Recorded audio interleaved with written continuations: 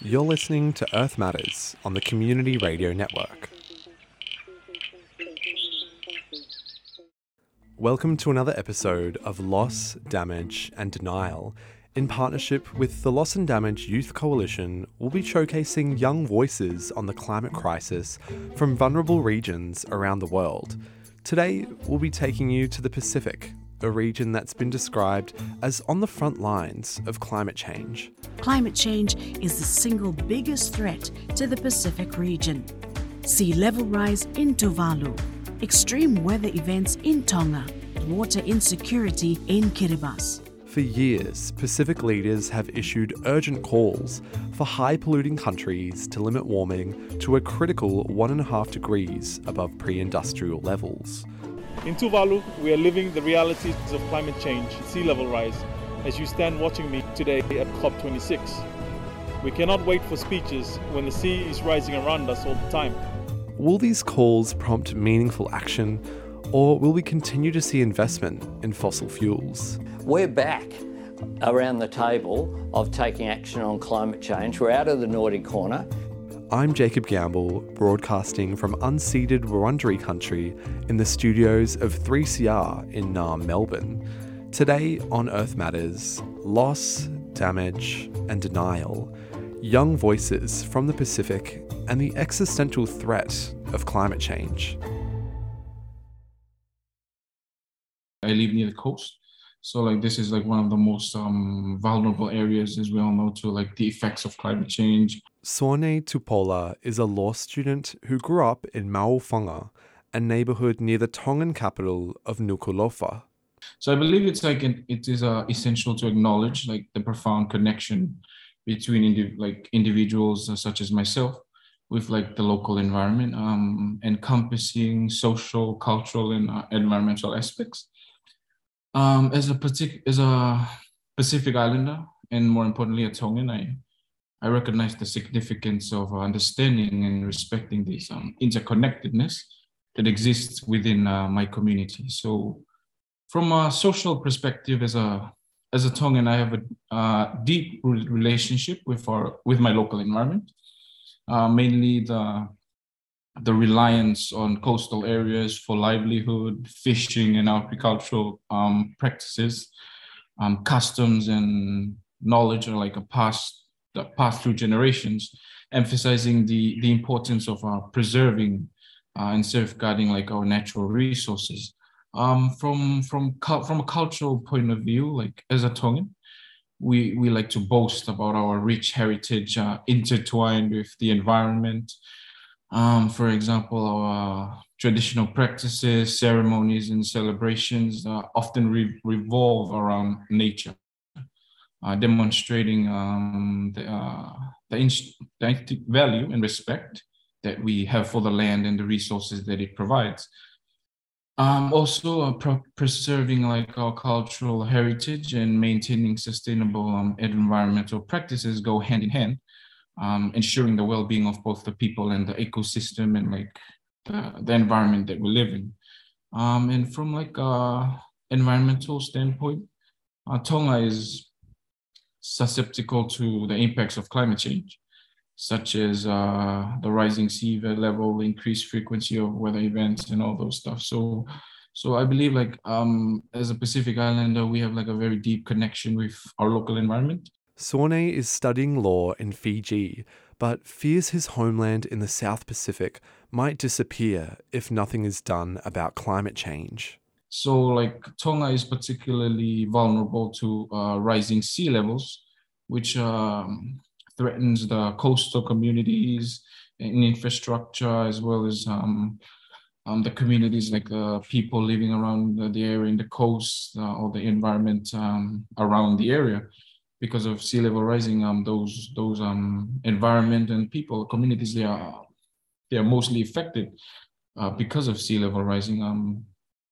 Because this leads to increased coastal erosion, saltwater intrusion. So this greatly affects our community living in the coast. As I mentioned, back in the kingdom, I'm one of those people who we live near the coast. So we experience that effect of climate change firsthand. Also including extreme weather events. Climate change contributes like a lot to extreme weather events. Recently, in Tonga, as we all know, I think in 2018, one of the strongest category cyclones that hit the kingdom was category 5. It's believed Cyclone Gita is the worst storm to hit the tiny South Pacific island nation in decades. More than half of all homes and buildings, including Tonga's Parliament House, are said to be damaged or destroyed. Was yourself or any of your family affected by the cyclone in 2018? Yeah, like I believe everyone in Tonga was affected by the cyclone. My family and I were one of those. It was a new experience. That was like the first time we've ever like had to go through such a strong cyclone. Like, I believe that was a sleepless night for us. Like we weren't able to sleep well. I don't know if anyone slept. So yeah, like I believe a lot of us were affected, but then I believe it made us more. It enabled us to like prepare more for like future events like that. We're situated like where we live, like people live close to each other, like from house to house, and we basically like know most of the people that we live. So like the good thing about this is like when we are faced with such troubles, we can like work together and like better prepare ourselves like as a community to like address or like prepare ourselves for these kind of natural disasters. Because I believe in Tonga, like we're very deeply rooted in like family relations, collaborative working, and those kind of stuff. So I grew up in a community that like we would help each other out wherever we need. For Tonga, it's become drier in the dry season, causing drought, and there's more rain in the wet season, causing flooding. And with the drying trend, it is likely to continue in the coming decade. Tonga will face fewer but more intense tropical cyclones with associated higher storm surges. There will also be continued relative sea level rise along with storm surges and waves. This will exacerbate coastal flooding with the potential to increase saltwater intrusions. Another effect would be the threat to agriculture. So I know you might know this, but in Tonga we rely heavily on imports. So our imports are more than what we export. I don't know if we export anything, but so most of the people would then rely on their agriculture, their root crops, their farms, plantations. And like because of climate change, these agricultures are being affected. They're being threatened. And like these are most of the people in Tonga, this is what they rely on as a source of income to like provide for their families.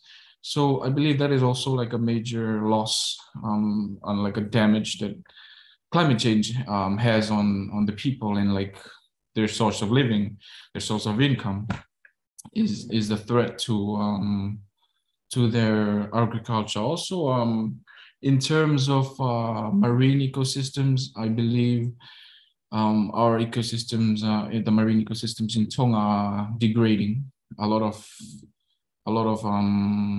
marine ecosystems are being affected greatly by climate change. Also, like losses to, as I mentioned, infrastructure because of climate change and like sea level rising. The government is put in an initiative to install seawalls all across the coast.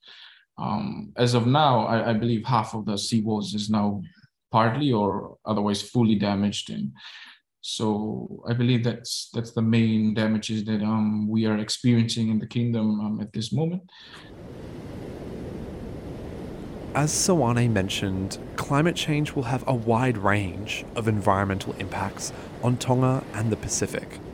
Rising sea levels threaten homes and livelihoods, while saltwater intrusion can ruin vital crops. And as the ocean absorbs most of the global heating, this will cause many marine ecosystems to deteriorate, a key food source and economic output for many communities around the Pacific. There's also the increased risk of natural disasters. But beyond all of this, there's profound social and cultural ramifications. This is an area of expertise for Mahealani Delaney. Both my parents are from Papua New Guinea, from PNG, so I have always considered PNG to be like a second home. Whenever I go back there, it's just the best. Mahealani is a project officer and works in Pacific engagement at the ANU Institute for Climate, Energy and Disaster Solutions. Over half of the population in the Pacific are exposed to sea level rise, or because they live within a low-lying coastal zone, so within a couple of kilometres from the shore. And I think it was in the Western Pacific region, which over the last about 2-3 decades, they had the highest level of sea level rise from anywhere in the world. And there's already been many communities who have had to relocate due to sea level rise. And if you were to ask the elderly in Kiribati, the answer is no. They would wish to stay on, even die here. The best we can hope to have is to maintain the integrity of our culture. So from the social, cultural, environmental perspective, it has, very different impacts depending on which community you're talking to. But one that we hear a lot is the cultural impact and the loss of sites of connection to ancestral places of significance, to places where their ancestors have been buried, and also this loss of parents being able to share their way of living with their children, which is really quite, when you hear stories from people explaining that, it's just absolutely heartbreaking and devastating. And then in terms of the social implications, of course, there's changing livelihoods. Like a lot of people rely on rain-fed agriculture. So if we're talking about sea level rise, inundation of freshwater resources means that they have to rely on, for example, external aid or people to provide like bottled water or resources in that respect, or they have to rely on imported food because they can no longer rely on, their gardens or agriculture that they previously have been able to. And of course, like the most significant or kind of the last case, or one of the largest impacts, is when people have to relocate from where they have always lived. And that really is, what people say is an existential threat.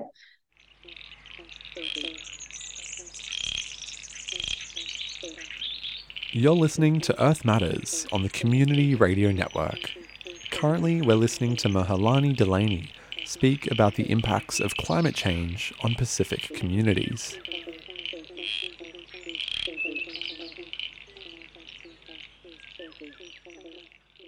I'd be really interested to hear what kind of adaptation measures are being implemented at the moment in Pacific nations to adapt to the sea level rise that's already locked in. Yeah, sure. So I think one of the main ones that a lot of people hear about and that we see is like restoration of ecosystems, like nature-based solutions tend to be a preference across the region, as opposed to like what they call like hard adaptation measures. So, for example, there was this incredible lady from the Cataract Islands in PNG, which were the first official, I think, climate refugees. And her community they have a nursery where they grow mangroves. And I think, so she was saying at COP26 last year, they were growing like 25,000 mangrove seedlings for the younger generation to go back and replant on the islands, in the hopes that one day, they'll be able to go back to those islands, and the mangroves act as kind of a buffer between, they're a natural buffer between the ocean and the land. So that's one example. And then when I was talking about hard adaptation measures, those are things like seawalls that people have built, which are like, physical actual walls in the ocean that stop king tides being able to come in and inundate, as well as putting stilts and raising houses, and different activities like that. There's a growing consensus among the environmentalist community that richer countries should foot the bill for climate damages experienced by less developed nations, most of whom contributed minuscule amounts to global emissions. At the 2011 Conference of Parties in Copenhagen, delegates agreed to raise $100 billion per year for climate action in the global south. But according to data from the OECD, the target of $100 billion is yet to be achieved in any of the last 10 years. Personally, I think from a climate justice perspective, it is the role of richer nations to provide finance to countries that are being affected by climate change, who have done so little to contribute to the problem, like Pacific Island countries and territories, who emit, I think it's like, it was less than 0.03% of total historical emissions and are the most impacted. And so in terms of finance, going back to that lady's story from the Cataract Islands, she was talking about how they have been struggling to find finance for those, like, from those mangrove nurseries, struggling to find finance to make to build the houses for the families that have had to relocate to Bougainville from the islands. And she was just saying, all these things that they need to do to be able to deal with climate change that they haven't had finance for. And that's just one example across, hundreds of thousands of communities who are facing similar things. And particularly, I've grown up in Australia, also Australian, so I come from the perspective of thinking as one of the largest exporters of fossil fuels that we also have a role to play in providing climate finance. At the same time, well, on that note, I think in 2021 we spent like 11 billion on fossil fuel subsidies, according to Australia Institute research. And yet, as a global community, we can't mobilize 100 billion a year for climate finance, which is what the agreed target is. That was agreed up in I think it was COP15. So in saying that, Australia is also the biggest climate finance provider of climate finance for the Pacific region. So it's definitely like a global thing that we need to solve. And absolutely, these nations are not the ones responsible for the issue. So I think we need to be doing more to mobilize that finance, not only for mitigation, but also adaptation as well.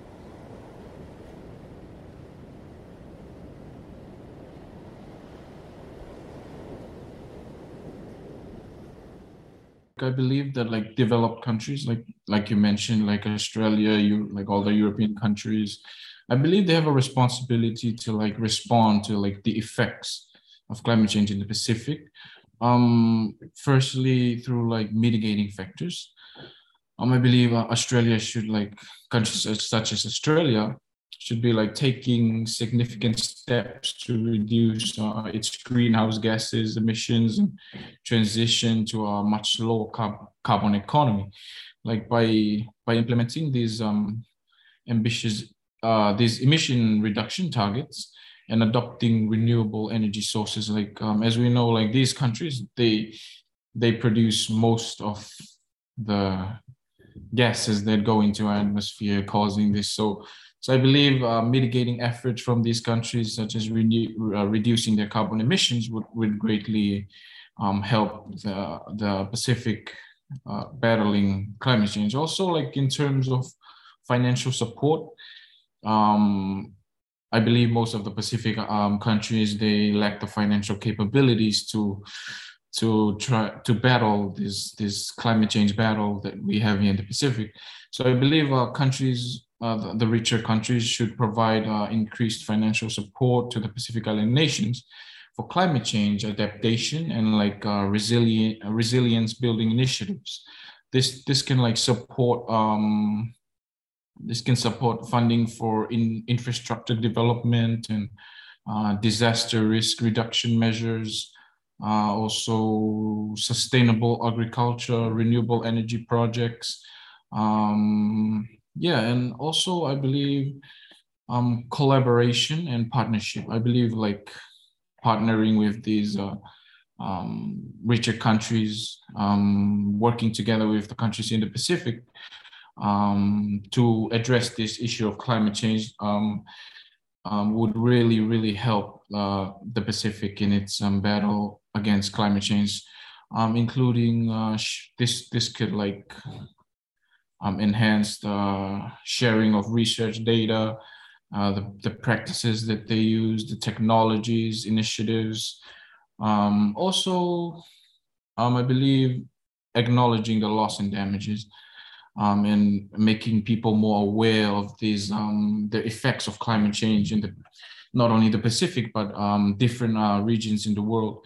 I believe we should these countries should acknowledge the losses and damages that this issue has caused, because only then we would be able to do something about it.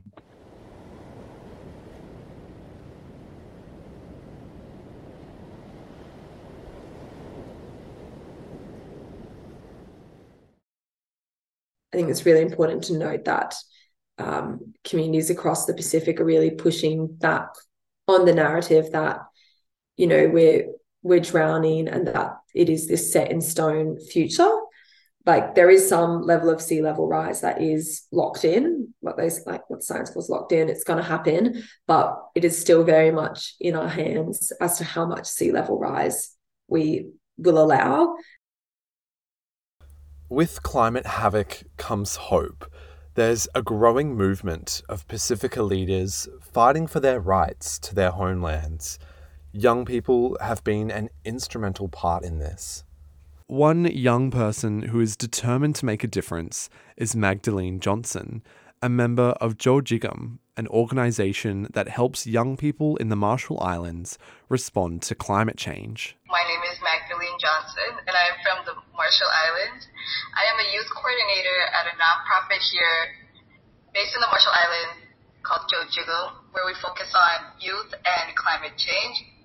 The project that I'm under is the Climate Webinar Series, where we discuss different topics, for example, the sciences, impacts of climate change nationally and internationally, nuclear legacy, art, all of that, and we discuss how they link to climate change and how our government leaders and different organizations are coming together to find solutions. The NAP team, that's the National Adaptation Plan team, because we have a NAP team, and basically what that is, they go to the neighboring islands and they talk about basically the plan B, you know what I mean, what to do if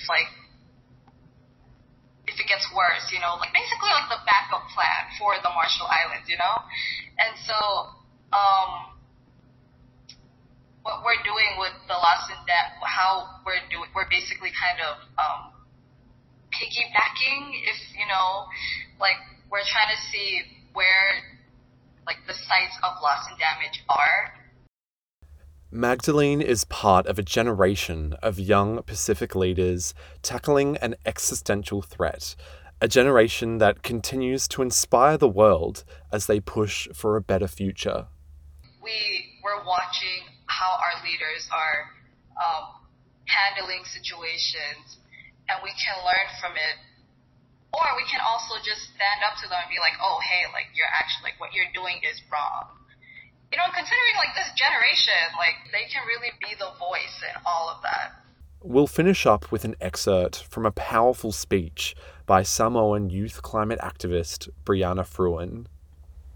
When I was a little girl, I was taught the importance and impact of words.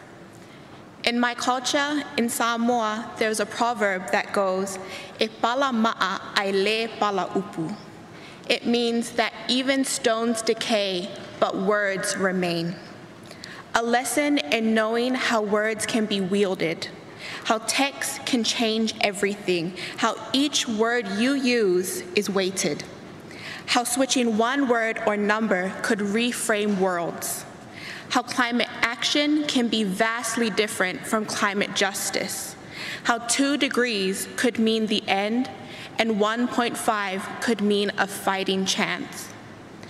You all have the power here today to be better, to remember that in your meeting rooms and drafting documents are more than just black and white objects, to remember that in your words you wield the weapons that can save us or sell us out. I don't need to remind you the reality of vulnerable communities. If you're here today, you know what climate change is doing to us. You don't need my pain or my tears to know that we're in a crisis. The real question is whether you have the political will to do the right thing, to wield the right words, and to follow it up with long overdue action. If you're looking for inspiration on this, look no further than the climate leadership of young Pacific people. We are not just victims to this crisis. We have been resilient beacons of hope. Pacific youth have rallied behind the cry, "We are not drowning, we are fighting." This is our warrior cry to the world. We are not drowning, we are fighting. This is my message from Earth to COP. I hope you remember my words today and look closely at your words as you go throughout COP, because e pala ma'a ai le pala upu. Thank you.